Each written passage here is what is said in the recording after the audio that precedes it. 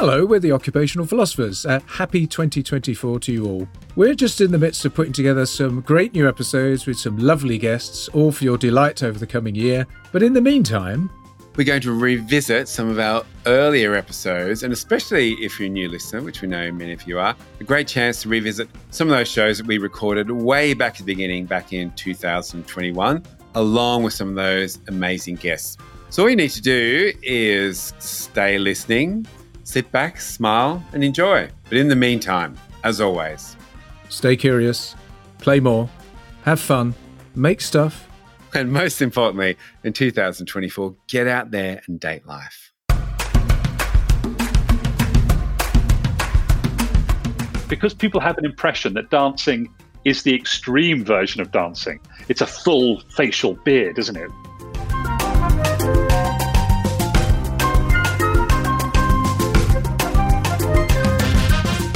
You're listening to The Occupational Philosophers with Simon Banks and John Rice.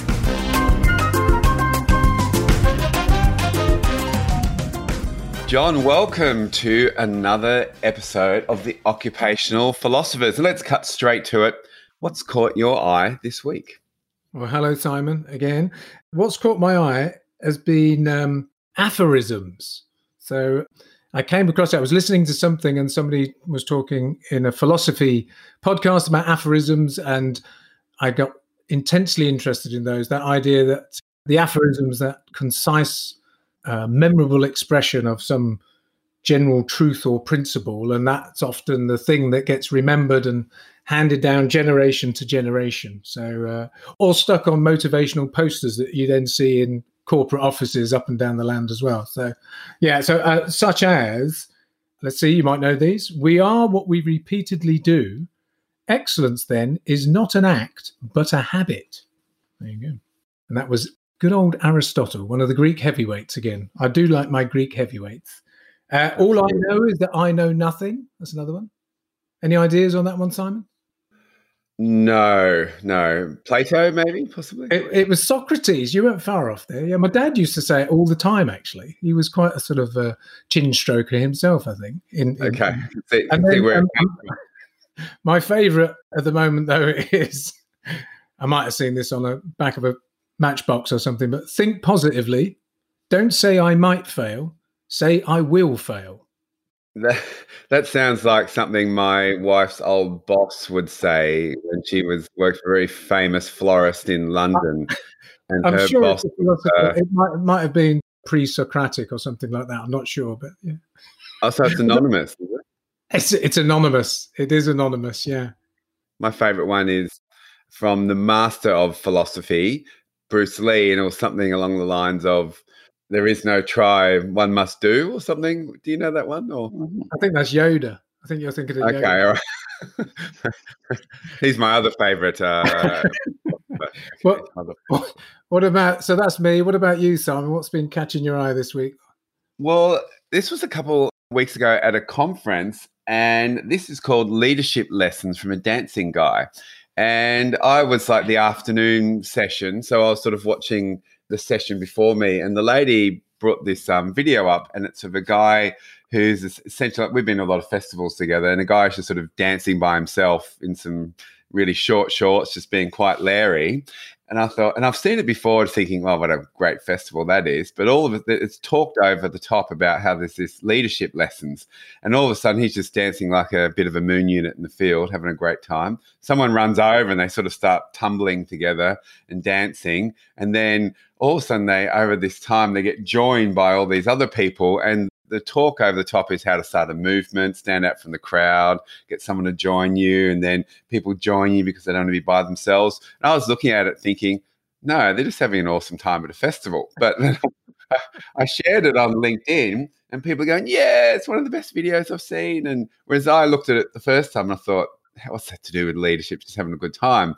So I've challenged my own views of the world, thinking, no, be open to this story. But it's very good. The guy who talks over is Derek Sivers, and I'll put a link in our show links. What is funny, though, is looking at this on YouTube, the comments underneath, and someone said, look, this guy was just wanting to have a good time. Now he's famous for leadership all over the world. And someone else said, yeah, I did this and I started a movement in the Philippines and overthrew the government. And so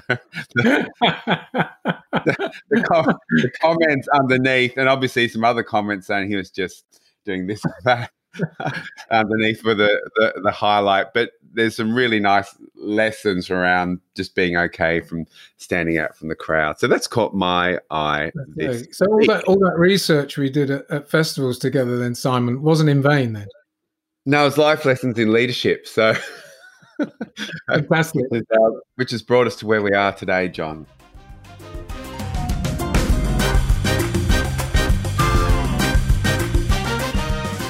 It's a guest episode this week, Simon. So who is our curious, creative and imaginative cat this week?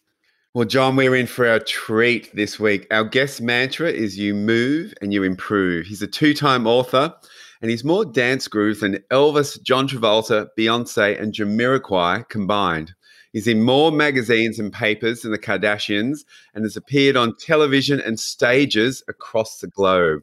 He's a multi-TED Talk speaker, and having seen this man live, he lights up the speaking stage like a beacon of energy, movement, and fun all in one, sending the audience into some sort of fantastic frenzy. He's a doctor of science, academia, and dance, and I think the doctor of helping us to all live a more joyous life. Dr. Peter Lovatt, welcome to the Occupational Philosophers. Well, thank you very much. What a fantastic introduction. And thank you for inviting me. It's really great to be here. Peter, maybe just carrying off from myself and Simon sharing what's caught our eye and what we are curious about. What's caught your eye this week? Well, this week, what's caught my eye is the inclusion of breakdancing in the 2024 Olympics in Paris. And I think this is extraordinary that something like breakdancing, which is a fantastic free form of dance, is now going to be squeezed into the Olympics. And I'm not quite sure whether I'm pleased about it or displeased about it, because I think it's going to change breakdancing in lots of ways. And I'm not sure whether that's definitely a good thing. And would you say it would change it to be a little more non-free form? Like they have to put in elements where they say, oh, he's done this well and he's done that well and that backflip. So a little bit more of that. Is that what your thinking is? Yeah, my assumption is that the first year it's going to be fantastic. So in 2024, when we see all these amazing international breakdancers, I think it's going to be really special. That 4 years later, if it's in again, I think the new round of breakdancers will start doing the tricks that the judges give the highest marks to. So we'll lose the creativity, we'll lose the spontaneity associated with it, we'll lose the kind of cheeky expressiveness of the dance form, and then it'll become codified and judged. And as soon as we get that and people start working towards those tricks, we're going to have gold medalists in breakdancing who actually aren't the best dancers. And I think for me, there's a conflict between what is art and what is sport. And that whole definition, I find it with TV shows like Dancing with the Stars or Strictly Come Dancing. As soon as you start to judge something, then of course people then say, well, I'm not good enough to do it. And this is something we are literally born to do. And I think, it's great when we have running in the Olympics, because basically you've got to run the fastest over a certain distance, and no one's judging your running. You just got to run from A to B and the fastest person wins. Now, dancing is as natural as running, and perhaps more so. And the element of that is, I think, as soon as we then move away from the art and becomes a technical exercise, I think it kind of blurs the definition and the use of it. And maybe a little less focus on the enjoyment, but more the which is really that human element, which we, like you talk about, we all do, rather than something which we fear what people might say. Exactly that. Now, of course, in breakdancing, you get this amazing human element, because what happens is, let's imagine us three were in a kind of battleground and we're all dancing in front of each other. The idea is that I'd be looking you in the eye, Simon, you'd be looking me in the eye, and I look at John and I go, oh, John. And John will come into the middle and he'd do his dance moves. And I go, no, I could do better than that. And I go into the middle and I go, hey, John, I'll see that and I'll raise you one. So I do an extra flip. And then Simon, you go, oh, Peter, you've done that. I can do this. And between us, we're having this conversation about competencies, and it evolves in real time. And that's what's so wonderful about these things, because it is about communicating those battles and challenges. And it's cognitive, because you're creating it on the spur of the moment. And I think if it was the case that you two were just a pair of judges and I went in front of you and you said, okay, Peter, right, show us what you've got. And I did this trick, I did a backflip. It would just be like as if I was a mannequin. It would be devoid of that human interaction. And that's where dance for me is. Dance is all about the human experience and what it is to be a human being and how we communicate with each other, bond together socially, think, problem solve, emote, and move physically, all those things. I was getting quite excited, Peter, actually. The idea, it sounded quite gladiatorial. I was thinking more of a Mexican standoff with the three of us. Almost the good, bad, and the ugly. I don't know who you want to be, Lee Van Cleef or the other one. Yeah, I'll just be the ugly one, looking at you two.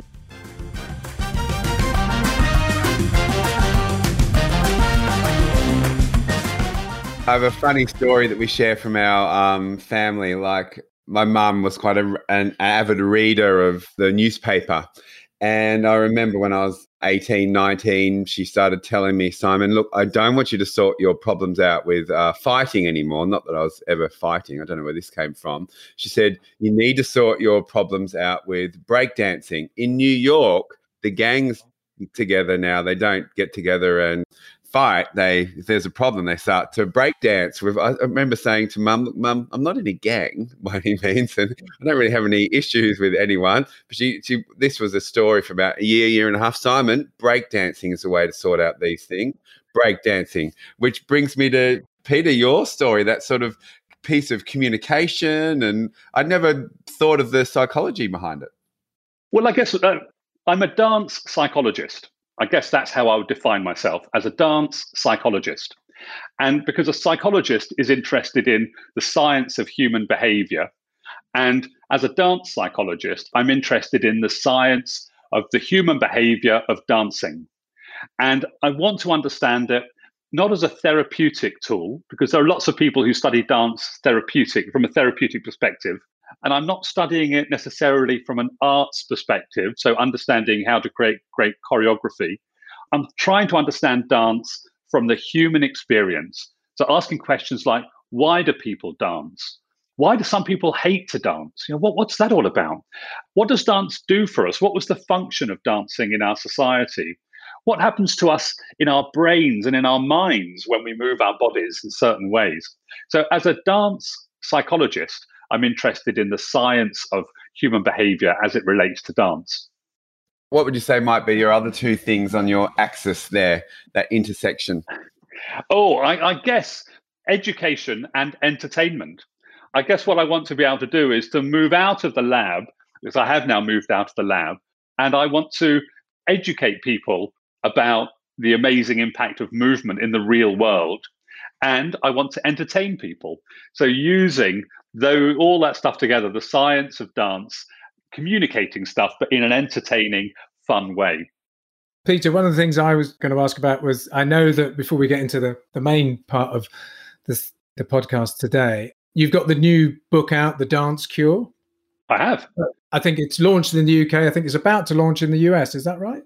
That's absolutely right. Hold on, I've got copies here. Not that anyone can see them, but we're not on the video. So I don't know why. If you could, they look great. Yeah. So I've got the American version called The Dance Cure, and I've got the UK version, which is also called The Dance Cure. It came out in the UK. This was great. It came out on April the 2nd. We went into a lockdown the week before that. The bookshops all closed. Nobody bought physical books for 2 months after that time. Nobody. Right? The sales are terrible. Not all books are terrible. Bookshops were closed. The whole calendar of promotion for the book and all the events we were going to run, everything cancelled, obviously. So that was fine. But the book's doing really well now. And we've been very lucky that it was just been mentioned by the Observer newspaper as one of the books of 2020. So one of the best books of 2020. So that's really exciting. And it comes out, it's being published by HarperCollins, or Harper One, in the USA in January 2021. I was reading the bit where it says about just before bedtime is a good time to dance. Yeah. So that caught my eye. And I think it was saying, and it was scientists saying that this is the best time to learn a dance routine, or indeed anything, before you go to sleep, because that's when the brain starts to build these new schemas, as they say. structures, and we start to learn and remember information. So my question is this. My 11-year-old son is currently doing his assessments at school. Yeah. And I'm helping him revise, which is making my brain ache. How best can I use what's in the dance skill to help him revise? Because I was starting to think about movement, and I confess we actually go running in the morning, and we've been running and revising at the same time. Fantastic. Well, that's good. Now, running is halfway there. You're not quite there completely. What he needs to do is to break up his revision with movement breaks. So basically, every 45 minutes, was he 11? So if he's 11, every half an hour, have 5 minutes of a movement break. And the type of movement he does will impact the type of problem solving he's capable of doing. We know that if people do some improvised movements, right? So with running, it's a fairly structured movement, right? So you get into a stride length and you're running. You're not doing much else. It's a fairly predictable set of movement patterns. We call that structured dance. So there's a structure to this movement. What we know is that when people engage in only 5 minutes of structured movement, it has a positive impact on their convergent problem-solving skills. So the types of convergent problem-solving skills where there's one answer, but you might take several cognitive steps to work out, to get to that answer. We know that when people do some structured movement, it improves that type of problem solving. And what's amazing is it speeds up those cognitive processes. So in the lab, what we've seen is that people can take those multiple cognitive steps to find an answer, and they get there faster. And there's no loss of accuracy in that increase in speed. So there's a relationship between our physical movement and that type of thinking that's going on inside the head. Amazing.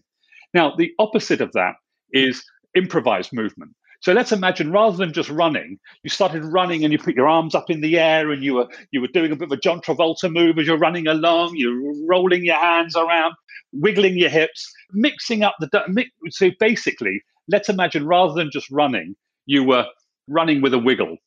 Okay, so you're running with a wiggle. You don't have to run, you can do it in your own room and in the privacy of your own home. Get that wiggle on. And when that wiggle becomes improvised, what we know there is that it increases people's divergent thinking. So in other words, their creativity and their problem solving through creativity, where there's not just one correct answer to a problem, there might be hundreds of correct answers to problems. What we know is that when people have been moving their body in an improvised way, it improves that. So if your son is perhaps doing some revision where it's very sequential processing and is trying to do step 1, step 2, step 3, step 4, then of course, every half an hour, get him to do a few minutes of structured movement. It might be star jumps, jumping jack, burpees, whatever it is. Yeah. If he's doing something more creative, if he's doing English literature or physics or trying to solve some really complex maths problems where there's multiple correct solutions to this, then mixing in some improvised movement is good. Now, of course, in the real world, we're constantly trying to solve both types of problems. Every problem we have, it has elements of convergent problem solving, where we're going through these sequences, and divergent problem solving, where there's not just one correct path, there might be hundreds or a dozen correct paths. So, of course, what we need to get used to is mixing up these movement profiles. So in our movement profiles, doing some improvised and some structured movement, because very often people find it easy just to do the structured movement, but they find the improvised movement really hard. And so finding new ways of moving your body while your son's revising in his room or wherever he revises, get into the every half an hour, him doing that for a few minutes, that will change the way he learns, and it will change the way he remembers the material, and it will change the way he interacts with the material.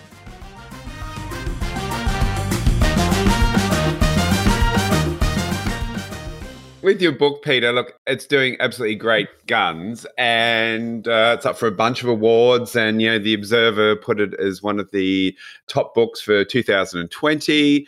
So, if there could be just what are three? I like to think in three. So, if there were three key takeaways from this book, what would you love people to, at the end of that book, be doing or thinking or dancing? If that's a better way, or how would they move? Yeah. Well, the first takeaway is that humans are born to dance. And wouldn't it be wonderful if the whole society was reshaped so that dancing was seen as such a natural activity as drinking a cup of coffee. So that's the first thing, right? So first takeaway, dancing is the most natural thing in the world, and we should all be doing more of it, right? We should free ourselves from the constraints of not dancing. The second thing is dancing is fantastic for social bonding. We know that when people move together, some amazing things happen. We know, for instance, that when people move together in synchrony, they report liking each other more. They feel more psychologically similar to one another in terms of their values. They trust each other more, and they show more pro-social or helping behavior. So moving our bodies together changes societies. Whether that society is an office block, whether it's a corporate situation where we work every single day, whether it's in an education environment or in a health environment or just in the park, synchronized movement is fantastic for bringing societies together. And wouldn't it be wonderful if we could do more of that? So that's the second take-home message from the book. The third take-home message from the book, which one? There are loads. I think let's go with we've already done thinking and problem solving. Let's go with our emotions. When we move our body, it changes the way we feel. I know we're in the middle of a pandemic, but we also have a pandemic of anxiety and depression. We've got this situation where we're feeling rubbish about ourselves. Our self-esteem is really low. We feel rubbish and we feel hopeless. What we know is that when people dance, and this might sound silly, but it's not silly at all. We know that when people dance, it lifts their mood. We know that we communicate our mood with other people. People can read our mood through the way we move our bodies. And so those first two, if we were to free ourselves up for a bit more and allow ourselves to move more, and if we allowed ourselves to move together with other people, then it would lift our mood. And wouldn't it be wonderful if we lifted the mood of our nations and brought people together? And the third take-home message is that dancing does that.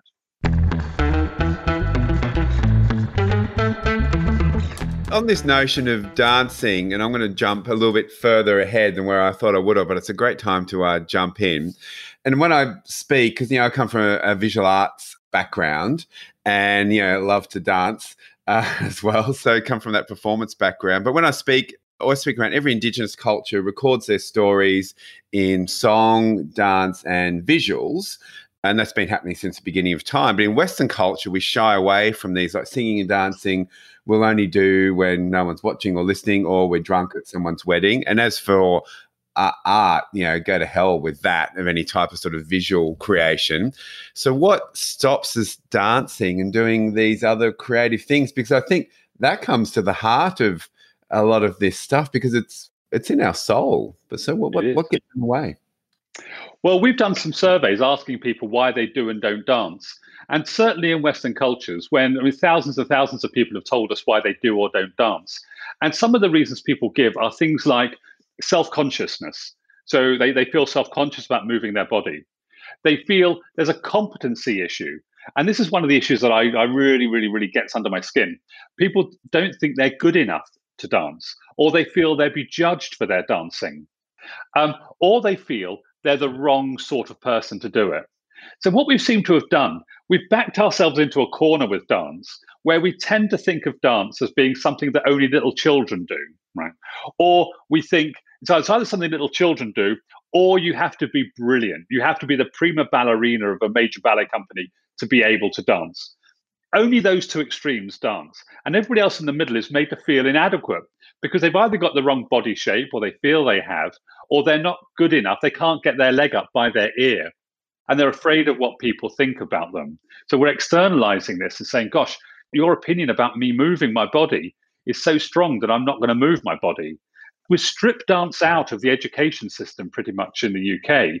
And of course, people don't experience dance. The only people who go to dance are those whose parents pay for them to go to these dance classes. So it becomes something that isn't done. And of course, we also have this weird notion, which is bonkers, that dance is just for girls. Young girls dance. And something also that gets under my skin is when I go into London, into Covent Garden area, where most of the dance shops are, the shops that sell dancewear, the front windows are pink and frilly. And I've got two boys of my own, And there's no way that either of my boys would want to go into those shops. Both of them dance, but they wouldn't go into those shops because they just don't appeal. And even as a middle-aged man going into those shops, they look like these shops are just for little girls, which of course they're not, but that's the impression they give. So we've got this mad notion that dancing is only for those little girls, and who have certain body shape and size. And I don't know whether it's similar to the other art forms. We know that the arts are at the kind of bottom of the academic hierarchy. So we've got the sciences, and then we've got the humanities, and then we've got the arts down there. And then within the arts, dance seems to be the poor cousin, even in the arts world. So my son goes to school, he's 7 at the moment, and they've got a whole music block, got a massive music block. And they've got an art block, a lovely art block with great big windows to let natural light in, and they do lots of arts. They haven't got a dance block. So, and I keep saying to the headmaster, where's your dance? He goes, and he never quite gives me an answer as to why they haven't got one. But it just shows that where the investment goes, it goes to music tuition, it goes to art tuition, but it doesn't go to dance tuition because we don't value dance. And that's why when dance becomes part of the Olympics, people go, oh, it's dumbing down, because they're seeing this art form. Now, maybe that's because we've got this patriarchal society, which has always seen that men do science, women do arts, particularly women doing dance, and it's young women who are doing dance. And if we think about a patriarchal society from a hierarchical perspective, where men are at the top and women are at the bottom, then of course the young version of women, which is girls, are at the very bottom of that hierarchy. Now, maybe comes from our Victorian era. I don't know where it comes from, but it's terrible if our attitudes towards dance are wrapped around those kinds of politics, which then stop people doing it. Now, as I said earlier, I genuinely believe that humans are born to dance. Dance is an innate activity. It's something we are born to do. But we've created a society, in some parts of the society, where we close that off. And we say, and I think it was Carl Jung, nothing to do with dancing. He said that some of our problems come when we have a conflict between our natural desires and the Decalogue, in other words, the 10 Commandments. So the 10 Commandments say you mustn't covet thy neighbor's wife, but your desire is, oh, I really fancy that. Oh, I really like that person. I want to go and mate with that person. And you've got this conflict between what the Decalogue is telling you and what your drives are telling you. And I think in some ways we've got that problem with dancing as well. We've got this natural urge and desire to dance, but our societal kind of Decalogue, our societal rules say, no, dancing isn't for you. So lots of the reasons people give us for not dancing is because they say they are the wrong type of person. They're the wrong ethnicity, they're the wrong gender, they're the wrong sex, they're the wrong age, they're the wrong body size, the wrong body shape, because people think that dancing is for people without all those characteristics. As you say there, Peter, that whole fear thing that plagues most creative pursuits, doesn't it? The fear of looking stupid or the fear of standing out, and as you describe it for dance as well. What do we need to do then to break these things down? Because part of our show is bringing more creativity, more curiosity, more imagination, more play into our lives, because not only is it a life skill, it's a great business skill. So how do we break down that barrier? What's a good way to start? Well, the first way is to start noticing how you're moving and noticing how the people around you are moving. So think about movement, think about your own movement, and think about how much of it is this kind of functional movement, right? You just move to get from point A to B. You move to complete a particular functional task, like doing the photocopying or making the coffee or typing something. And then think about, okay, so how can I make that more creative? How can you extend the range of your movement? And we need to become more movement intelligent. We need to have this movement intelligence where we find other ways of moving our body to make that part of a natural movement. Now, of course, I would love to see, every high street having, where there's one coffee shop, take out one coffee shop and put a boogie booth into that space. I would like to see at bus stops music being piped out, or rhythms or something, so people kind of feel that urge to move. I want to see breakout rooms in offices where, again, we have boogie booths in offices, so people can go during the day into this booth and do whatever they want with their bodies. Let them really go, let rip. But I think we need to become more used to moving our body in different ways. And the more we move in a creative way, we get rid of those set patterns of thinking and set patterns of moving, the more creative we'll become with our movement. And it's like, if we imagine movement like wearing a different set of clothes, so we could all wear grey flannel business suits and a tie and a shirt. We could all dress in that same way. Or we might wear pink trousers one day. We might wear a t-shirt rather than a shirt. We might change the color of our outfits. We have different color glasses. Now, we might have this idea that we change what we wear as this outward behavior, but I think we should try to change the way we move so that we present in the way that we would present pink trousers rather than gray trousers. We might present wearing a vest rather than a jacket. Then I think we could express our same way with our movement. That change of movement should be normalized. I heard about the boogie box thing, Peter. That struck me. I think you were chatting with Darcy Bussell. It was one of the episodes about in the workplace. And I love the idea that, yes, you could go in there, draw the blinds, but you could also ask it and say, I'm trying to solve a problem. Give me a dance or play me some music that will inspire me or have me think in the right way. That was part of it as well, was it? Absolutely. Yeah, the idea of the boogie box is to have, we want these totally immersive rooms. So, have you ever read Fahrenheit 451? Yeah, Fahrenheit 451. So this now the beginning of that, there's these giant screens on all of their walls are made up of these giant screens.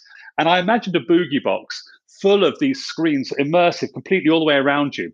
And you could go in and you could have that immersive. So you could dance with 100 other people who are all on the screen around you, or you could dance by yourself. You could do whatever you want in this space and you can move and dance. And it could be as loud as you want.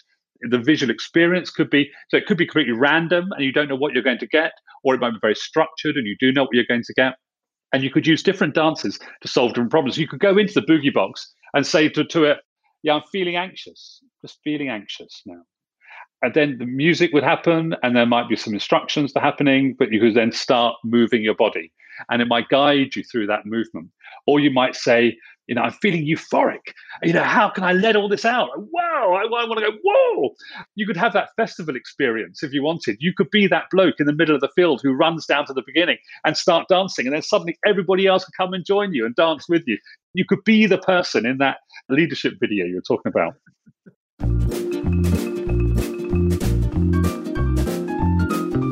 We love getting people to be a little curious and thinking a little bit differently. So we have created what we call thought experiments, or they could just be a fancy word for a game, but you need to take your own interpretation of that. But this one is called True or Not.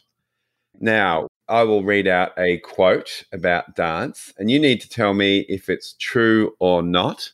And if you think it's true, extra points for if you can guess the person who said it.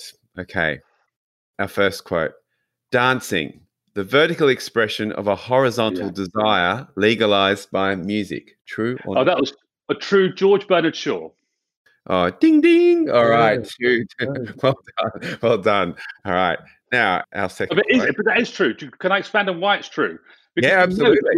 Yes, when we're dancing, there's such a relationship between dancing and lovemaking. It's extraordinary. And we know that from a hormonal level, that when we dance, we're communicating stuff about our hormones to other people around us.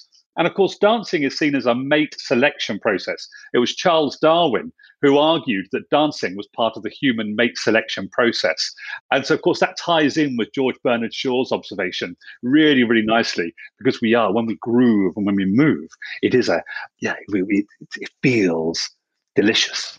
And I think a lot of people have met their partner on the dance floor. I know I did. So I imagine a fair few other people have as well. So with some legalized music, I think. The other thing with that is what we know. We looked at age, dancing as a function of age and relationships. And of course, we know that a lot of people used to use dancing 16, 17, 18, 19, 20. They use dancing in a particular way at nightclubs. And they find a mate, find a partner. And then we looked at the average age of first marriage in the UK and the average length of a first marriage. So the average length of the first marriage was about 7 years, and then they divorced. And then there was another peak of an uptake of people using dancing again to find a mate. So we had lots of people who were divorcees then going to nightclubs and using dance, but they hadn't danced in the interim. And that's probably why they got divorced. But the idea is if they've been with their partner, they've met their partner dancing, they stopped dancing, relationship went nowhere, and fell apart. That one left, went back to a nightclub again to find the next partner. And so, yeah, we know there's a relationship. Anyway, I'm talking too much. I apologize. No, this is good. I was just thinking, I too met my wife in a nightclub and spotted her dancing to It's Raining Men. Oh. In a very divergent way. Right. And I thought, there's the lady for me. That's brilliant. Works every time, doesn't it? Yeah. Did you meet your partner, Simon, in a dancing environment? I did. The story is actually a little funnier than that. She was dancing on a podium, as in not in a stripper type way, which was one of the rumors for many years. A German girlfriend of ours came up. She said, "Sally, she used to be the stripper, yeah?" Oh, no. She just, no. This is about after 15 years of knowing us. But she was just dancing on a raised platform in a nightclub. She fell off that platform onto another girlfriend of mine. They became friends. And then we did meet in a nightclub on the back of that. She introduced us in a nightclub. So there was 2 dancing moves, but her very high heels probably enabled her to slip and fall. I don't know. Maybe there was something there that I didn't know. So, well, we've got a threesome because all three of us now. I met my partner. Well, I didn't fancy Lindsay at all, and we went out to the Limelight nightclub in London and in Shaftesbury Avenue. And we got there, and I went to get a drink, and she got onto a podium and was dancing on a podium. And I turned around from the bar, and I saw this vision dancing on the podium, and that was it. Boom. And that was it. Boom, boom, boom. And so 6 weeks later, I proposed, and we've been married for over 30 years ever since. And so that was, she was communicating to me through that thing. And it sounds like all of us have met our partners. Podiums in nightclubs play a big part in our relationship. There you go. That's enough of an argument for the power of dance, isn't it, really? All right. So look, if you're not dancing, as soon as nightclubs open back up again, get out and get some shimmy in you. Now, quote 2, running a company is like a dance. I am the dancer and everyone else is the dance floor. True or not? So I'm the dancer and everyone else is. I agree that running a company is like dancing. I agree there's some parallels between those two things. The separation of the leader from everybody else on the dance floor, because that implies they're walking over them. So I would say the second part of that is probably not true. Correct. That is not true. That was made up. All right. So 2 out of 2. You're doing very well so far. All right. Our third quote. Almost nobody dances sober unless they happen to be insane. Now, I don't know, several people have made relationships about dancing and nobody dances unless they're insane. I think probably somebody did say that, but I'm going to say it's false. Someone did say it, and also author H.P. Lovecraft. Yeah, but they were wrong. Yeah, no, I'm not saying the quote is true. Did somebody say it? So that's you've got 3 out of 3. Well done. And Peter, maybe just to add into the mix, do you have a favourite quote of your own about dance? Is there one that you have? It's dance first, think later. It's the natural order. And that was Samuel Beckett who said that. So dance first, think later. It's the natural order. And because we've got this thing in our society where we think we should, there's this ridiculous separation between we're still in this bonkers space where we think all the thinking happens in the head and we have to keep the body still, keep the body perfectly still, because if you move your head too much, all the clever stuff will fall out. And so we try, all of our learning experiences tend to be stationary, sedentary, don't move in case the clever stuff doesn't go in. And I think, no, we should flip that on its head. We should move first. Get ourselves moving and dancing, and then the thinking will kick in.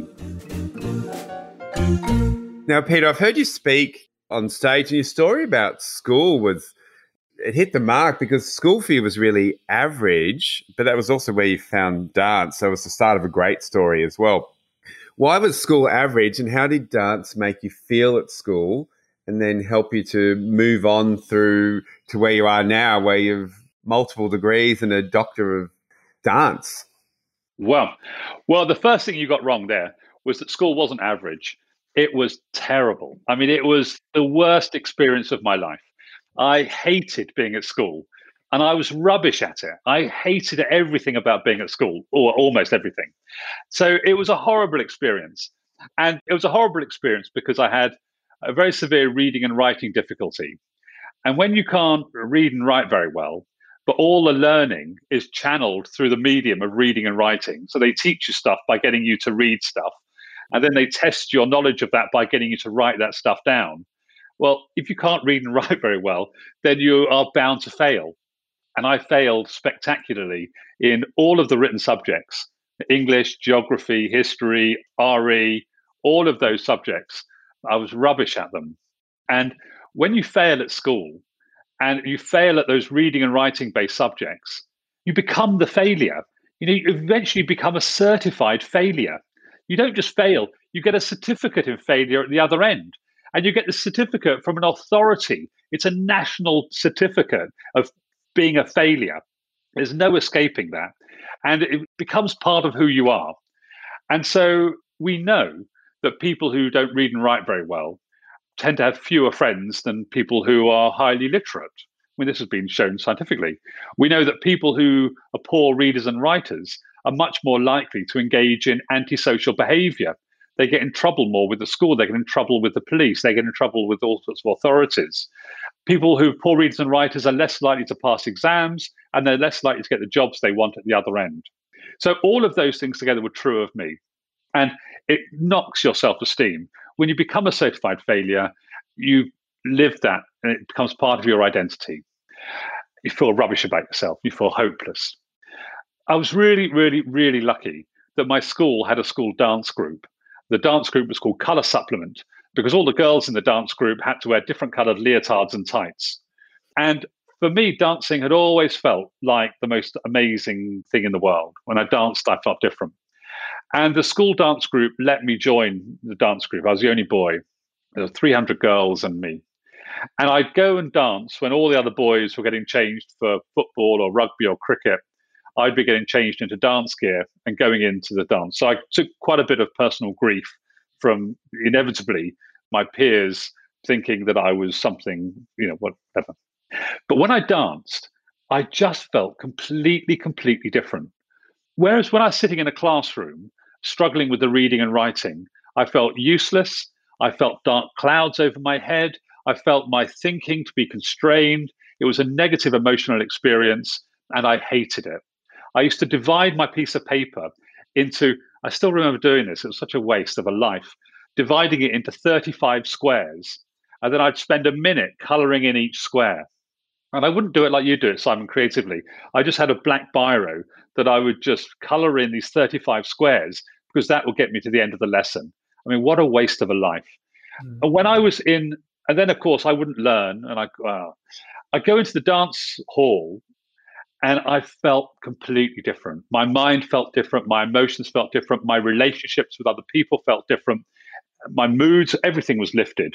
So I had these two states going on.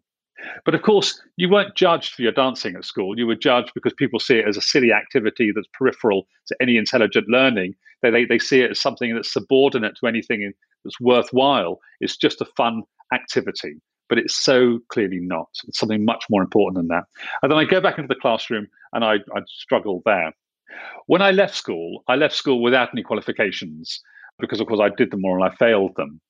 But I was so lucky that I went off and because I could dance, I got a place at a drama college. Now, of course, when I went to drama college, when I was 16, drama and dance school, you had to still take the O level in English. Everyone, if you haven't passed that by the time you get to 16, you had to keep taking it. So I kept taking it and kept failing it. So every year I would refail my English O level, over and over and over again. But then I got into the Guildford School of Acting and Dance, and I went there and I trained as a dancer and in dance and musical theatre. And when I graduated from GSA, I then went to work in professional theatre, and I loved it. I travelled around the world working as a dancer and had a fantastic experience. But I still felt that there was this sense of stupidity. Obviously, it still felt like a failure. And then one day, something changed. And this is where this tiny change of thought led to a complete change in my life. And that change was, I was doing a show in London and we were rehearsing the show. I was a dancer in this show, but there were actors in it and there were musicians in it. On the first day of rehearsal, the musicians came in and were given their musical score, and they had a conductor, a musical director. They would read their musical score, they would play their notes, and they would learn that score. And then on the opening night of the show, they would sit in the orchestra pit with their music and a conductor keeping them in time. The actors did something a little bit harder. They had their script, and the first week of rehearsal, they'd be reading their script off the page. And then after that, they would put their books down and they'd memorize the words. And on the first night of the show, if they forgot their lines, then somebody in prompt corner would shout out what the next line was, and it would relive them. But as dancers, we did something completely different. And we did something that the actors and the musicians would never be able to do. And we didn't realize it at the time. We came into the rehearsal room and a choreographer would say, right, we'll have one of these, and a bump, bump, bump. And they teach us a whole lot of movement. And they wouldn't just give us 8 counts of movement. They would give us 2 hours worth of movement patterns that we would follow them and we would just remember them. We would learn them inside our heads. And then we couldn't write them down. In those days, we couldn't film ourselves doing them. You just had to watch and learn. And then on the opening night of the show, you'd come out and you'd dance, you'd boom, boom, boom. You'd remember 2 hours worth of movement patterns. Now imagine if the musicians came in on the first day of rehearsal and they couldn't write anything down and they just had to listen to the music and they had to learn it all by ear, 8 notes at a time. Or if the actors couldn't read their script, but someone just said, okay, your first line is, but soft, what light through yonder window breaks. Oh, but soft, what light through yonder window breaks. It is the east and Juliet is a sun. It is the east and Juliet is a sun. And they learned the whole of Romeo and Juliet just like that. They couldn't do it. But as dancers, we did do it.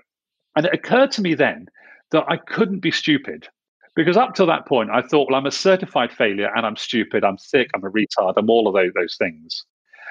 Recognizing that I could learn these complex movement patterns, some big movements, some small movements, some with my fingers, some with my whole body, some in time to music, some with no music, some lifting people up. There's a whole set of movements you could learn. And I thought, gosh, if I'm capable of learning that, I must be able to learn how to read and write. So I was in my early 20s, and I set about then trying to learn to read and write. And when you start to learn to read in your early 20s, it's really hard because lots of the early reading material is for very young kids, which reinforces the idea that you're a failure. The second thing that's difficult is all of your friends and family and your peers know you as the stupid one, the one who has failed every written exam they've ever taken. And so when you say to those people, hey, guess what? I'm going to learn to read. Most of them go, well, you'll fail. You won't be able to. What makes you think you can read now? You couldn't read then. And there are these social barriers to you learning to read and write. So I learned to read and write, and I started to use what I knew about learning movement patterns to help me learn patterns of words and overcoming that. So slowly, I started to build together these letter strings and these word strings and to try to understand what I could and couldn't understand about reading and writing. And so there were some things in reading and writing that tripped me up. There are some words, for instance, which make absolutely no sense. And I used to think that I was stupid for not being able to learn them. But when you try to learn to read the word like yacht or rhythm, they simply make no sense. And it isn't me who's stupid. It's the written words which are stupid. How do we know about these exceptions of live and live, row and row? How are we meant to know what to say when we're given these letter strings? How does the brain do that? There are so many exceptions. I before E, except after C. That's not a rule. Teachers tell us that's a rule, but it's not a rule because there are so many exceptions to that. How do we know how to write down, I didn't choose to lose my shoes, when choose and lose and shoes have completely arbitrary spellings? And you try to think, well, fusses and fuses and bus and buses. Why does buses and fuses, why do they have exactly the same spelling except for the B and the F, but they sound completely different when you pluralize them? It makes no sense. So I started to be really critical about some of these exceptions and think it's not me who's stupid, it's the language that's stupid.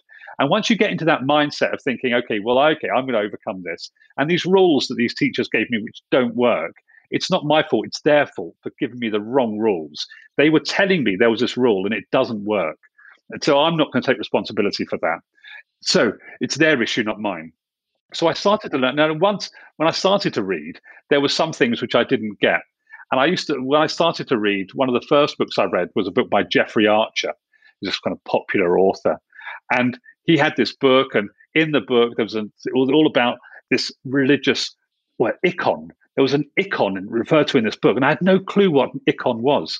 And this icon came all the way through. So I took it as a problem-solving exercise. I started going through it thinking, okay, icon, what could icon be?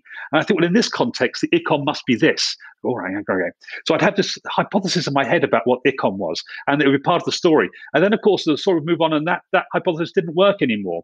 So whereas I would have given up at that point, I thought, no, change your hypothesis about what this icon is, and then create something new.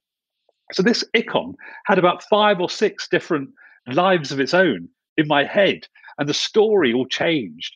And it was years later that I realized that it was an icon. It was a religious icon that he was writing about. And the icon, obviously, I know what that means now. But in those times, I was creative with it and tried to create these different meanings. When I learned to read, I then decided to I failed. I kept failing. I did an A-level in psychology, and I got a grade D in A-level psychology. So I just scraped a pass, but I was so excited to get past that. I applied for university and was rejected by all of them. That was fine. So a year later, I took an A-level in English, and I failed that A-level in English. But while I was failing it, a university in London gave me a place to study psychology and English at university. So I failed my A-level English again, and I went to university and studied psychology and English. And then I got really interested in neurophysiology and the brain. And so then I was very lucky. I won a scholarship after my first degree to study for a master's degree in neural computation, which is the mathematical modeling of brain functions. And so I did that. And at the end of that, then got another scholarship to study for my PhD in experimental cognitive psychology.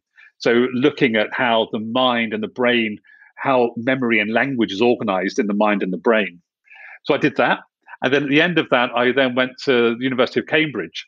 And when I was at Cambridge University, I was there in the Faculty of English, and I'd still never passed an A-level in English. And I went to the Faculty of English at Cambridge as a psychologist to look at how the brain processes language. And so I was looking at very much at the computational linguistics, looking at how the brain processes language, how the brain learns first, second, third, fourth language, how it does all that. And it was while I was there, and I'd always dreamed, when I first learned to read, I think it was one of the first books I read, I had this fantasy that one day I could go to Cambridge. And of course, I didn't have any qualifications. So there was nothing that said I could go. And so you need a bit of bloody mindedness to have these dreams, which are so ridiculous. They are so off the planet, but you've got to have them, because if you don't have them, you won't get there. So I had this dream. And I applied to Cambridge at every round and was rejected by them at every single round until I had my PhD. And when I had my PhD, I then applied and I became an academic at Cambridge. So I got a post at Cambridge University. But what was interesting was that when I went for these dinners and people would talk about A-levels, I didn't have the courage to tell people there that I'd failed A-level English. Because even with all the failing at school, there was just that you carry that with you. That is like a tattoo emblazoned on your body somewhere of failure. So that's what I did. And it was while I was at Cambridge that I then, looking at language learning, thinking we kept talking about the first language and the second language and the third language you learn. And the first language, L1, is thought to be your first form of language. And I thought, well, actually, no. Our first form of language isn't our first verbal language. It's our first movement language, because we're communicating through movement. So what I wanted to do was then apply all of the science that I'd learned in the neural computation and the experimentation and the scientific methods I've been learning. And I wanted to apply those to dance so that I could understand dance and dancers from a scientific perspective. So that's when I set up the Dance Psychology Lab. And that was wonderful, because it suddenly meant I could bring my two worlds together, dance, which I loved, psychology, which I was passionate about, and I could fuse them together in a brand new way, in a way that nobody else had ever done before, to create this laboratory looking at the two things that I loved. And since then, it's just been marvelous. And the amazing thing is that by doing that, it's put me on TV dancing. It enabled me to dance with some of the most amazing dancers in the world. It's put me on the same stage with Oprah Winfrey and Barack Obama. So by creating the thing that I love, then that has given me access to all these amazing experiences, which I would never have had otherwise. And it's all thanks to that one moment when I was in rehearsal for a show in London, and I realized that I wasn't stupid, and that what I knew about dance, I could apply to learning about reading and writing. And it changed everything. Peter, I mean, what a learning odyssey. It's just the span of it is incredible. I mean, there's so many questions, but the obvious one is, from your personal experience on that learning journey, and then all of your studies and research into learning and language and how the brain operates and how it assimilates and discovers and makes connections. What have you learned about learning, maybe, as you reflect back on all of that journey? Is there some things that you really think could transform the way learning happens, maybe? Yeah, I mean, we've got to take learning out of the classroom. We've got to take learning out of this rigid, sterile environment. And because although, there's a lot of research about learning styles and people saying learning styles, there's a lot of evidence against learning styles, and that's fine. I'm not advocating learning styles in any way at all, but I am advocating for a learning experience that isn't based on this notion of sitting people in rows and getting them to learn spellings by rote. I mean, it's just kills creativity. So I think there has to be a better way of opening people up to their learning experience. We know the brain is just phenomenal. We know the brain can make these connections between things, and we're capable of building links between things that may not belong together. People find their own links in those. So it's not the case that we need to just drip feed knowledge into someone and then they fill up with knowledge and they've got enough and they're now full and they can move on to the next stage. That conveyor belt type of learning, I think, is terrible. Well, it's certainly terrible for me. And I think if we can get people to learn themselves, be motivated by their learning, thinking about different ways, having lots of different experiences, schools where people are painting, where they're running in the woods, where they're dancing, where they're learning music, where they're learning geography, history, in lots of different contexts. And I think that is a rich and wonderful way to learn. I think part of it is preparing people for those. You would often see this, skills of the future, and again, those lists that we talk about, and creativity is always at the top. But I like John Cleese's saying, for that creativity isn't taught, it's liberated. So I think part of this education, which we're speaking about, is liberating the things which we're born naturally with, and we breathe, we walk, we talk, and we create. Let's not drop the create. Let's continue to liberate that and find these wonderful ways of bringing that into our lives and the way we think and act and the way we move as well, Peter. Yeah, exactly that. If we can get the creative individual being creative about their own learning, people can help them to learn in that creative space. If you take the creativity out of it, then they just become a box you put stuff in, which is disorganized and, it's not going to work for everyone. And I think part of that reliance on the notion of schools, when there are league tables, as we discussed earlier on, when we prioritize some subjects over others and we say, these subjects are important. We're currently going through a system where I heard the education minister talking about hard A levels versus easy A levels. And my skin started to crawl thinking, gosh, now you're setting this up so that people doing the hard A levels are the really clever people. And the people doing the easy A levels, which we know what those are probably, don't we? They're the people who are a bit thick and, just give them the easy A levels.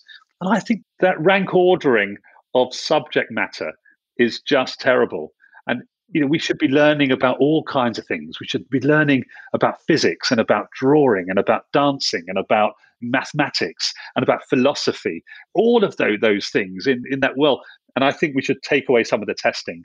Let's get rid of rank ordering children in terms of their abilities. Let's get rid of rank ordering schools in terms of which ones have the best A-level grades, because then it goes back to the thing which was at the very beginning about breakdancing.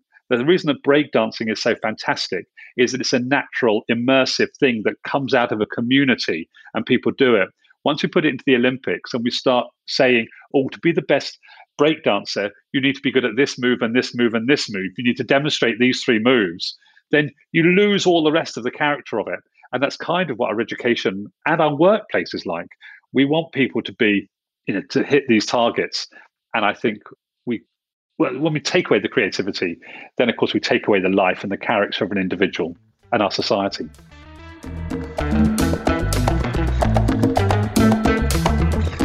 Peter, I just wanted to now just come in a bit to the main body of this, which is about creativity for us. It's about how creativity and innovation's the top of almost every workplace skills list and organizational desire. When we are working in different businesses, that's what they want. They want people who are creative, problem solvers, team players, and they want to have a culture of innovation because that's what keeps them moving forward. And of course, then this whole thing about dance having such an impact about helping us get that thinking out. Can you tell us a little bit more about that, maybe specific to the workplace environment, maybe, as to how we can use what you've drawn out to help us in that kind of environment? Okay. So for us, what we know is this relationship between the body and the mind. So when we move our body, it changes our thinking. And that changes in any environment. One of the limitations of a workplace environment very often is that it has set patterns of behavior. It has, certainly at most levels in an organization, there are rules to follow. There are behaviors that we have to follow. There are relationship dynamics that we have to fit into.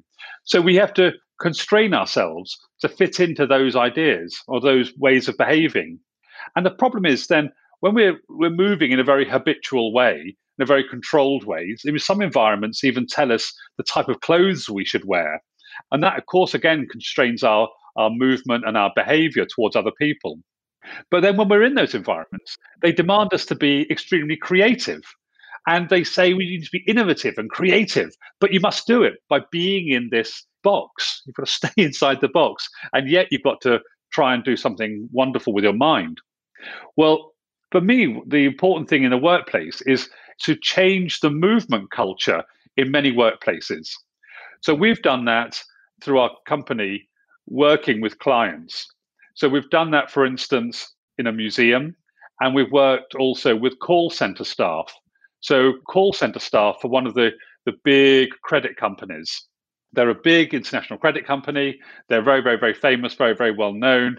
And if ever you get into trouble, you can call your credit card provider and they will help you out of that dilemma. They'll, if there's an earthquake in Nepal, you can phone them apparently, and they will have somebody on the end of the phone who will help you get out of that situation.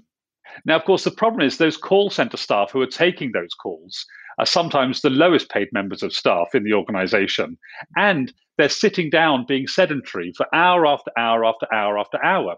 So the idea is that these people are meant to be offering a creative solution to a novel problem that comes into them. But the way that they're corralled and the way that their movement is constrained diminishes their ability to be creative. So we're working with this client. What we tried to do was to introduce different movement patterns that were very natural and meaningful to the people who were working in this call center. So it didn't feel like every half an hour they were jumping up and dancing to Beyonce. It wasn't that kind of dance and movement, but it was something about getting them up and helping them move as part of their natural day so that they stayed sharper, so that when they're answering the phones, they're a bit brighter and sharper. When people give them new problems, they can think beyond the script they've got in front of them, beyond the ability to follow that rule, and there's a workflow. And of course, creativity is all about breaking away from the workflow, or it might be about putting a flourish on the workflow, a new flourish that is a new interpretation of the workflow. And of course, movement can help that. So what we're doing with organizations is helping them to recognize the functional movements that they've got, and then helping them to work in a meaningful way to introduce new movements into that environment.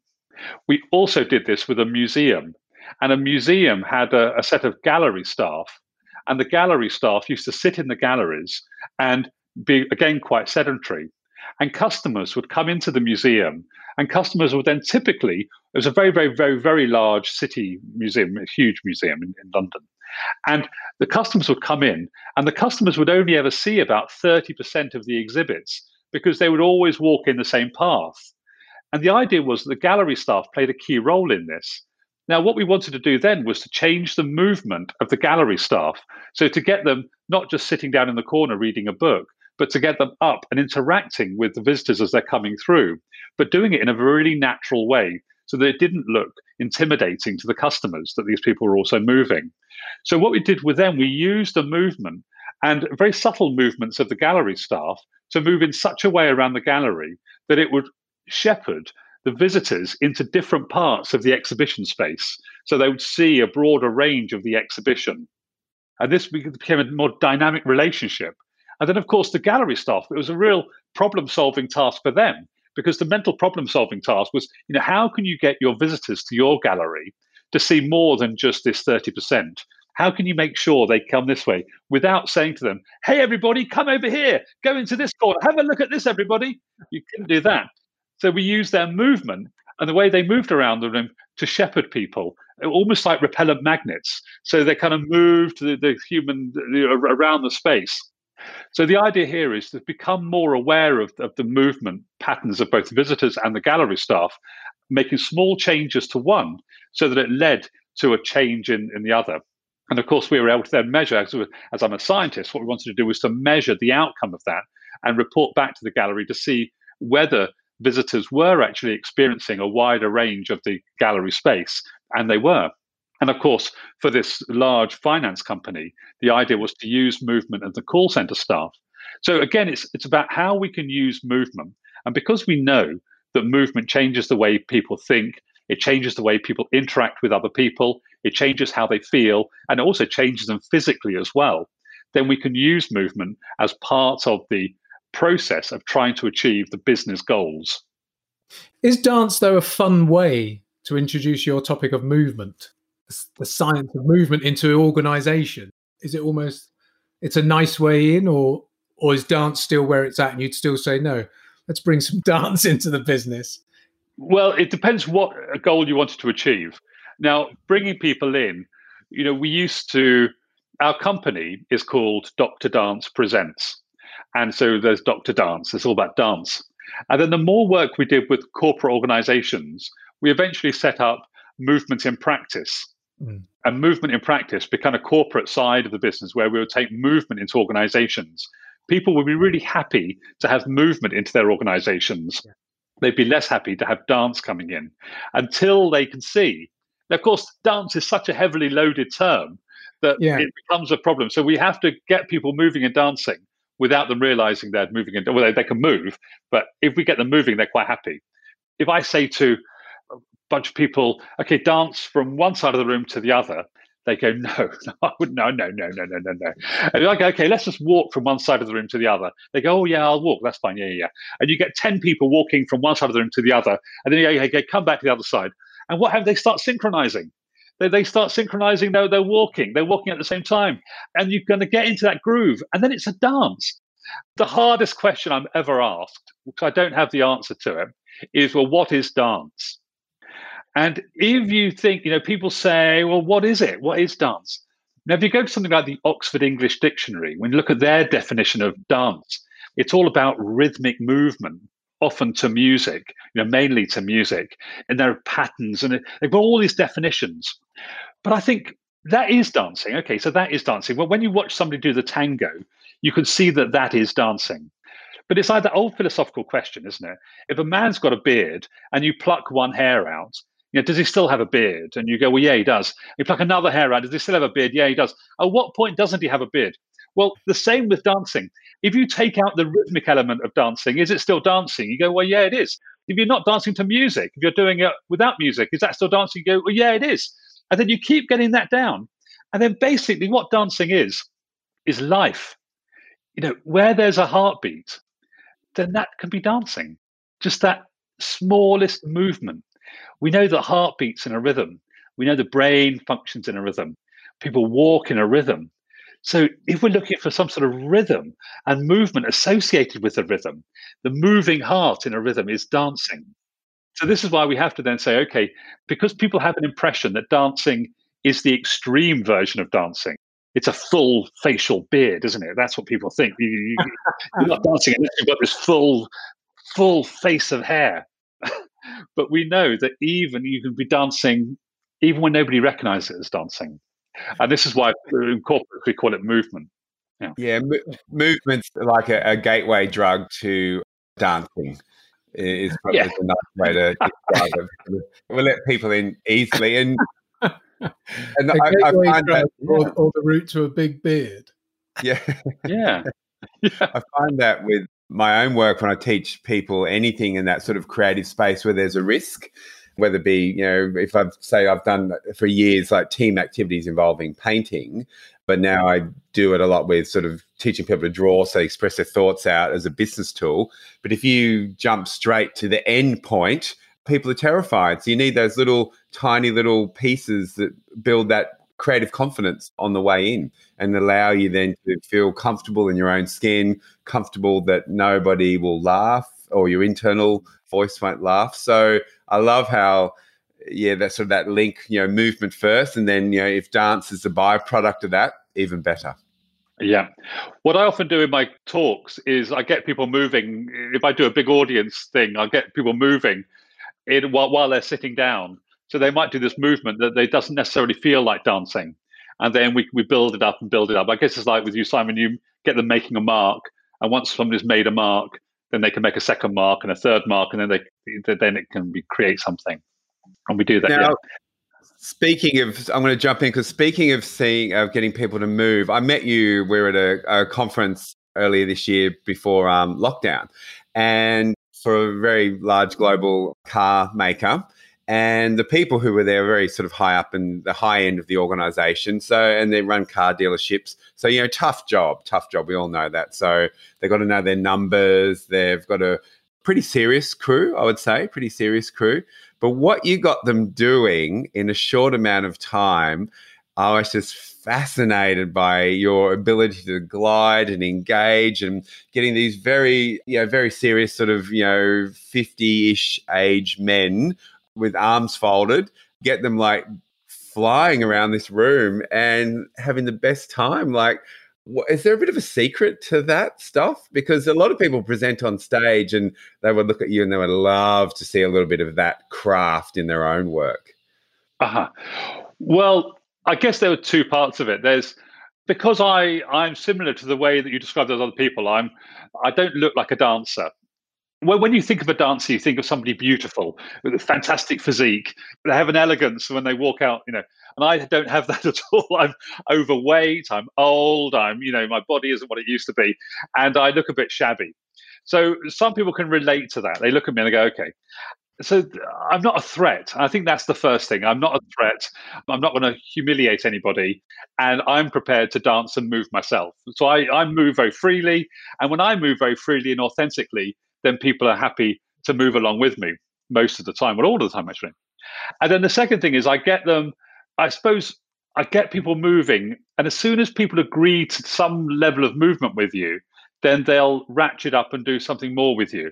It's like a salesman when they make that first sale and they say, okay, you can buy this thing for £10. And you go, oh, yeah, okay, I'll buy that for £10. And before you know it, you've spent £1,000, on a, so they keep ratcheting you up and you keep going, oh, okay, oh, yeah, okay.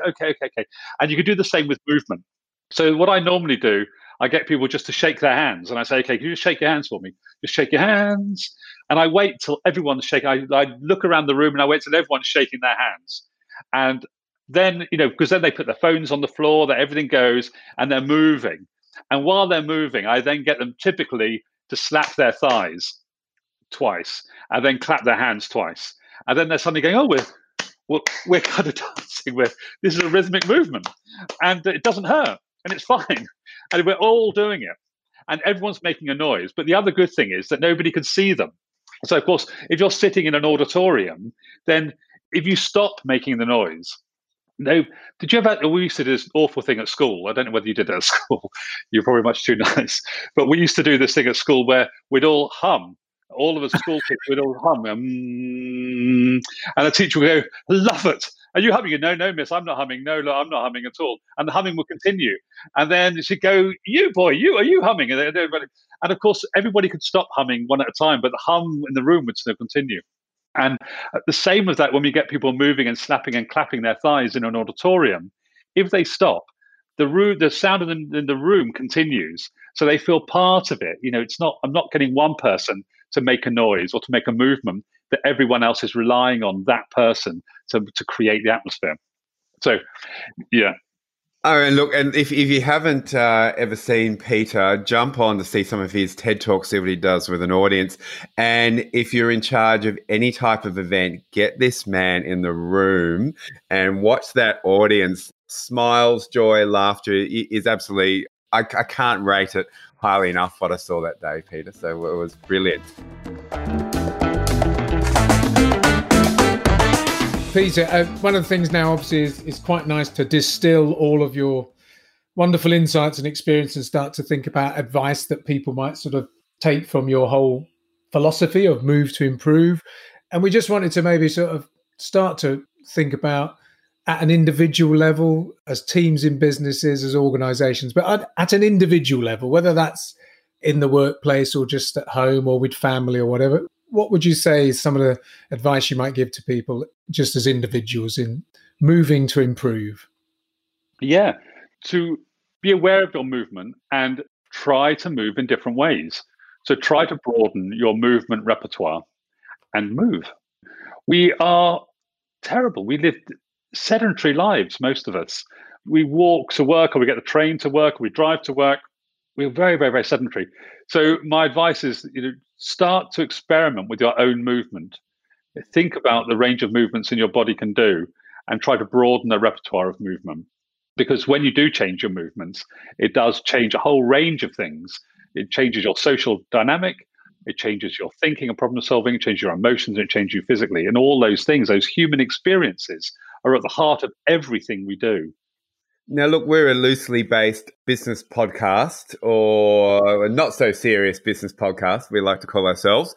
So thinking within teams, within organizations, specifically a corporate organization, what are some ways to bring the mantra of move to improve into a great functioning team? Look, it might be around, collaborating, communicating, I don't know, bring the best out of each other. What are your top tips for teams and bring this mantra into the way they operate? Yeah, well, the top tip for those teams is you won't be surprised for me to say to move together. I've done some work with creative teams thinking about, but the most important thing is for all of these things is to understand the meaning behind the movement. So first of all, to work out what problem are you trying to solve, and think critically about that. So you have to think about what the actual problem is first, and then we can use movement to start to solve that problem. If you just went randomly and said, right, everybody, we're going to move today, right, everyone, let's put on some music and we're going to boogie, then, of course, very, very quickly, people would go, yeah, come on, this isn't, what's the point of this? It's pointless. And it would be pointless. So you have to understand the meaning. So the work we've done, for instance, we work with a very famous creative company, and they had a new team, and they had some dynamic issues in the team with people, power, and I wanted to use dance with them to help them bond together and to be more creative together. And so it's understanding what the problem is and then bringing in movement to try and solve those problems. You might have a team where people get really stressed, or you might have a situation where the anxiety within the team is so great that people can no longer function anymore because they're anxious about their abilities to achieve certain goals. Perhaps it's the case that people don't know what the goals are. We might use movement in terms of leadership, understanding the dynamic power balances between people. There was an interesting, sometimes we can use dance as a way of exploring some issues between people. So once I was working with a couple and I taught them both to dance, and the dance is called the Gay Gordons, and it's a Scottish country dance, the Ceilidh dance. And the idea is you've got the two people are holding hands, but in a kind of fairly unique way, and they walk forwards, and then they turn around, and then they walk backwards for 4 steps, and they walk forwards for 4 steps, then they both turn around and walk backwards for 4 steps while they're holding hands. It's quite complicated. And then one of them spins under the arm of the other, and they gallop around the room, or polka rather. And No, anyway, that's largely irrelevant, all of that. But the point was, this couple couldn't learn it. They couldn't learn the dance. And so I taught the man the dance when I was working with him, and he could do it perfectly. I taught the woman the dance. She could do the dance perfectly. It was perfect, both of them, perfect. And they put them both together again, and they couldn't do it together. So they could do these things. And what was happening was that one of them wouldn't allow the other person to lead, and they wouldn't allow themselves to follow, and they wouldn't give them signals. They wouldn't read the signals that the others were giving about when to slow down, about when to speed up. And it was chaotic. Now, of course, we can use movement in this way to look at dynamics between members of teams, to see who is blocking in a relationship, in a dynamic work-based relationship, who always expects to be the leader and to be followed by everybody else. Who are the people that almost in a sabotage way won't cooperate with everybody else? What point are they trying to make by that lack of cooperation, that digging their heels in and not working? So these real world, what we can sometimes do is through using movement with groups, we can either spot those imbalances and we can spot the resistances in the group, but also we can use that as a model sometimes to demonstrate the types of behavior that we see. I mean, we might use something, years ago, I used to use something called forum theatre with management training groups, and using forum theatre to demonstrate relationship dynamics and demonstrate behaviors. Of course, the more people become familiar with those kind of techniques, they're less likely to engage with them in training sessions. So when we introduce movement-based forum theatre type elements, where we're highlighting dynamic relationships between people and thinking about ways to change those, then we can use movement in those settings. So yeah, we can use movement a lot in business and organizational settings to demonstrate those things. Your story, Peter, just quickly around relationships. My wife and I spent a month in Cuba many moons ago when we were traveling the world and had no responsibilities, which was lovely. And obviously we learned salsa dancing. And the instructors kept saying to my wife, no, you have to let him lead. Like she wouldn't, within salsa, we kept mucking it up. And she said, no, he leads. So she was quite feisty and she wanted to run the show, only, in the dance. So no bigger lessons there. But I remember this thing about this dynamic of, no, you have to be led and lead and that type of thing as well. When people dance, it is literally like it's a window into their soul. It's a window into their relationships. So movement gives us a view of relationship dynamics that we sometimes find it hard to see. Hey, Peter, we've got one more thought experiment before we start to wrap up. We've got some questions from genuine listeners. What real questions? Ones you guys didn't make up, and you didn't make them up and say this is from Mary. We did not make these up. These are from people from, Tunbridge Wells and all over, and Australia as well, of course. If you could be an agony uncle for us, just for a moment, Peter. There are some real hard-hitting questions here. But look, the first one is, I started dancing in a job interview, and I haven't heard back. What have I done wrong, and do you have any advice? Yeah, well, maybe that was just the wrong organization for you. Maybe you were right, they were wrong. If you dance in a job interview and you don't hear back from them, you had a lucky escape. All right, well done. I like that. Now, my question, this is from Sarah in Bondi. My 7-year-old son has been suspended from school and I have a meet-up with the principal for the next steps tomorrow. When is it okay to start dancing? Okay. As you're in the waiting room, waiting to go in to see the headmaster, you and your son should bond together by dancing. So I would suggest that given that you're in Bondi, obviously you know about the haka, the war dance. If you're being combative with the headmaster, then perhaps you and your son in the waiting area should bend your knees, get a low center of gravity and start slapping those thighs and feeling the energy of the haka or something similar. Obviously, you may not want to do the haka, but I would start dancing in the waiting room because that would intimidate the hell out of the headmaster. And then as he opens the door, I'd strut in.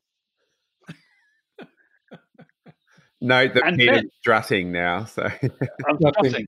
And then you and your son could just sit in chairs looking at the headmaster and just get the finger clicks going. Have a rhythm in your head and just move those shoulders. This is good stuff. I've got another one here. This is Jeff. He's in Dudley near Birmingham. He's saying he's responsible for project managing the new rail link between London and Birmingham. What dance should I do to help me while I solve the mathematical calculations? It's not going well at the moment. Please help. Well, if it's the mathematical calculations that are wrong, I mean, I'm guessing there, if it's just procedural, then I think doing something, we need a fairly structured dance, but he probably needs to think differently. If the mathematical calculations aren't quite working out, he's obviously needs I do the Charleston, because I think the Charleston has got this marvelous bit between structured movement. But once you've got the structure in the Charleston, you can start to embellish it. And then he can start to embellish the numbers. Because let's face it, with the railways, I mean, the numbers, they only have to be approximately right, don't they? And it's off the scale. That's it. Yeah. No, but really, I think if he was to do the Charleston and then embellish the Charleston, I think that would help his processing. Okay, now I have one more. If I were to be mugged, what would be the best dance to defend myself / scare off the muggers and escape? Now, this is from Stuart from Barnsley. Well, Stuart from Barnsley, I would go for Kung Fu fighting. And if you learn that routine, I would YouTube the song Kung Fu. Everybody was Kung Fu fighting. And there's a dance routine that goes along with that. And I think if you were to learn that, then that would be a great way to ward off a mugger. Of course, the more serious answer would be something like capoeira, because, of course, capoeira came from a dance form. And so the relationship between capoeira and dancing is really, really, really close. And, of course, that's a martial art. So if you're really serious about this, which I hope you are, if you're really, really serious, then capoeira is the dance for you to learn. If you're not quite as serious, then everybody was Kung Fu fighting should do just as well. Now, we're building the Occupational Philosopher's Manifesto, which builds on our manifesto of being a great occupational philosopher. What one thing from all your learning do you think should be included on our manifesto? Well, I think boogie boxes. Every office space should have a boogie box. It should be a health and safety requirement that it's in the way that organizations have to provide toilet facilities, they should also have to provide a boogie box. Actually, I mean, in all seriousness, introducing a boogie box into organizations would change a lot of the human experiences to make them more positive. It would improve social interaction. It would improve thinking and problem solving. It would improve people's emotional expression, their mood, and it would change people physically. We want our workforce to live as long as possible, to be as healthy as possible, to be as thinking creatively as possible, and we want people to bond. And a boogie box would solve all of those problems.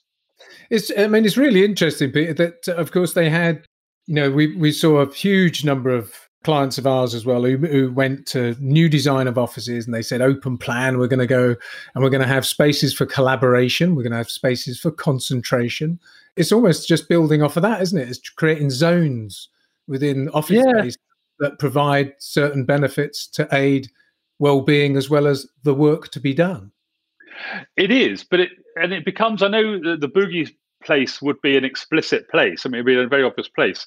But very often when you have those things, like here's a space for collaboration, here's a space for creativity, then people don't end up using them for those purposes because you feel a bit self-conscious going into the collaboration space. It feels a bit sad. If you're by yourself, yeah.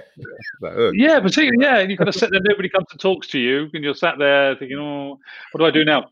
But of course, if we can enculturate movement into an organization, then of course you get those things for free. So I think, but it is, people are thinking about, they want to be able to change the culture of an organization by changing the layout of the space. But there are, I think having a boogie box would be a good improvement.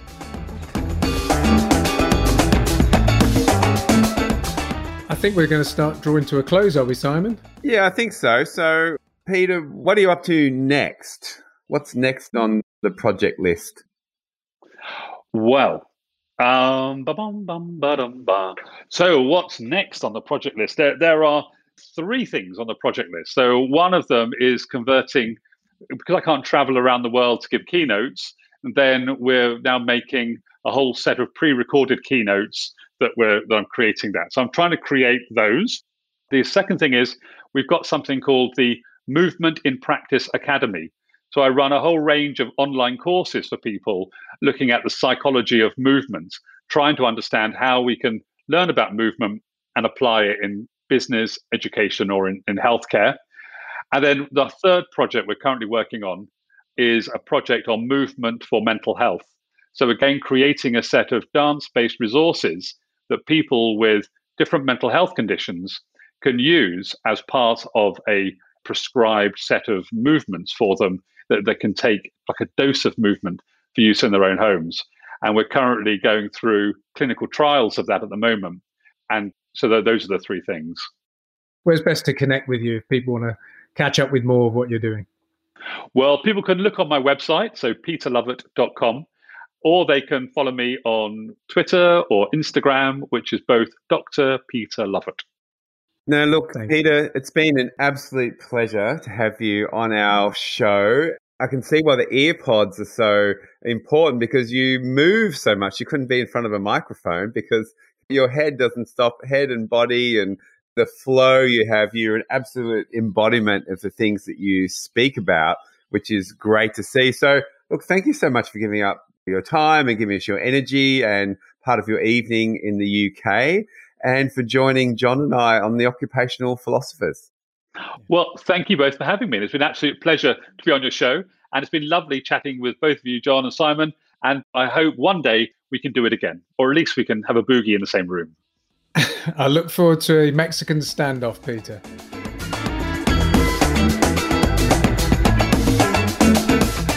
So, Simon, I think we just have to say a massive thanks again to Peter, our guest.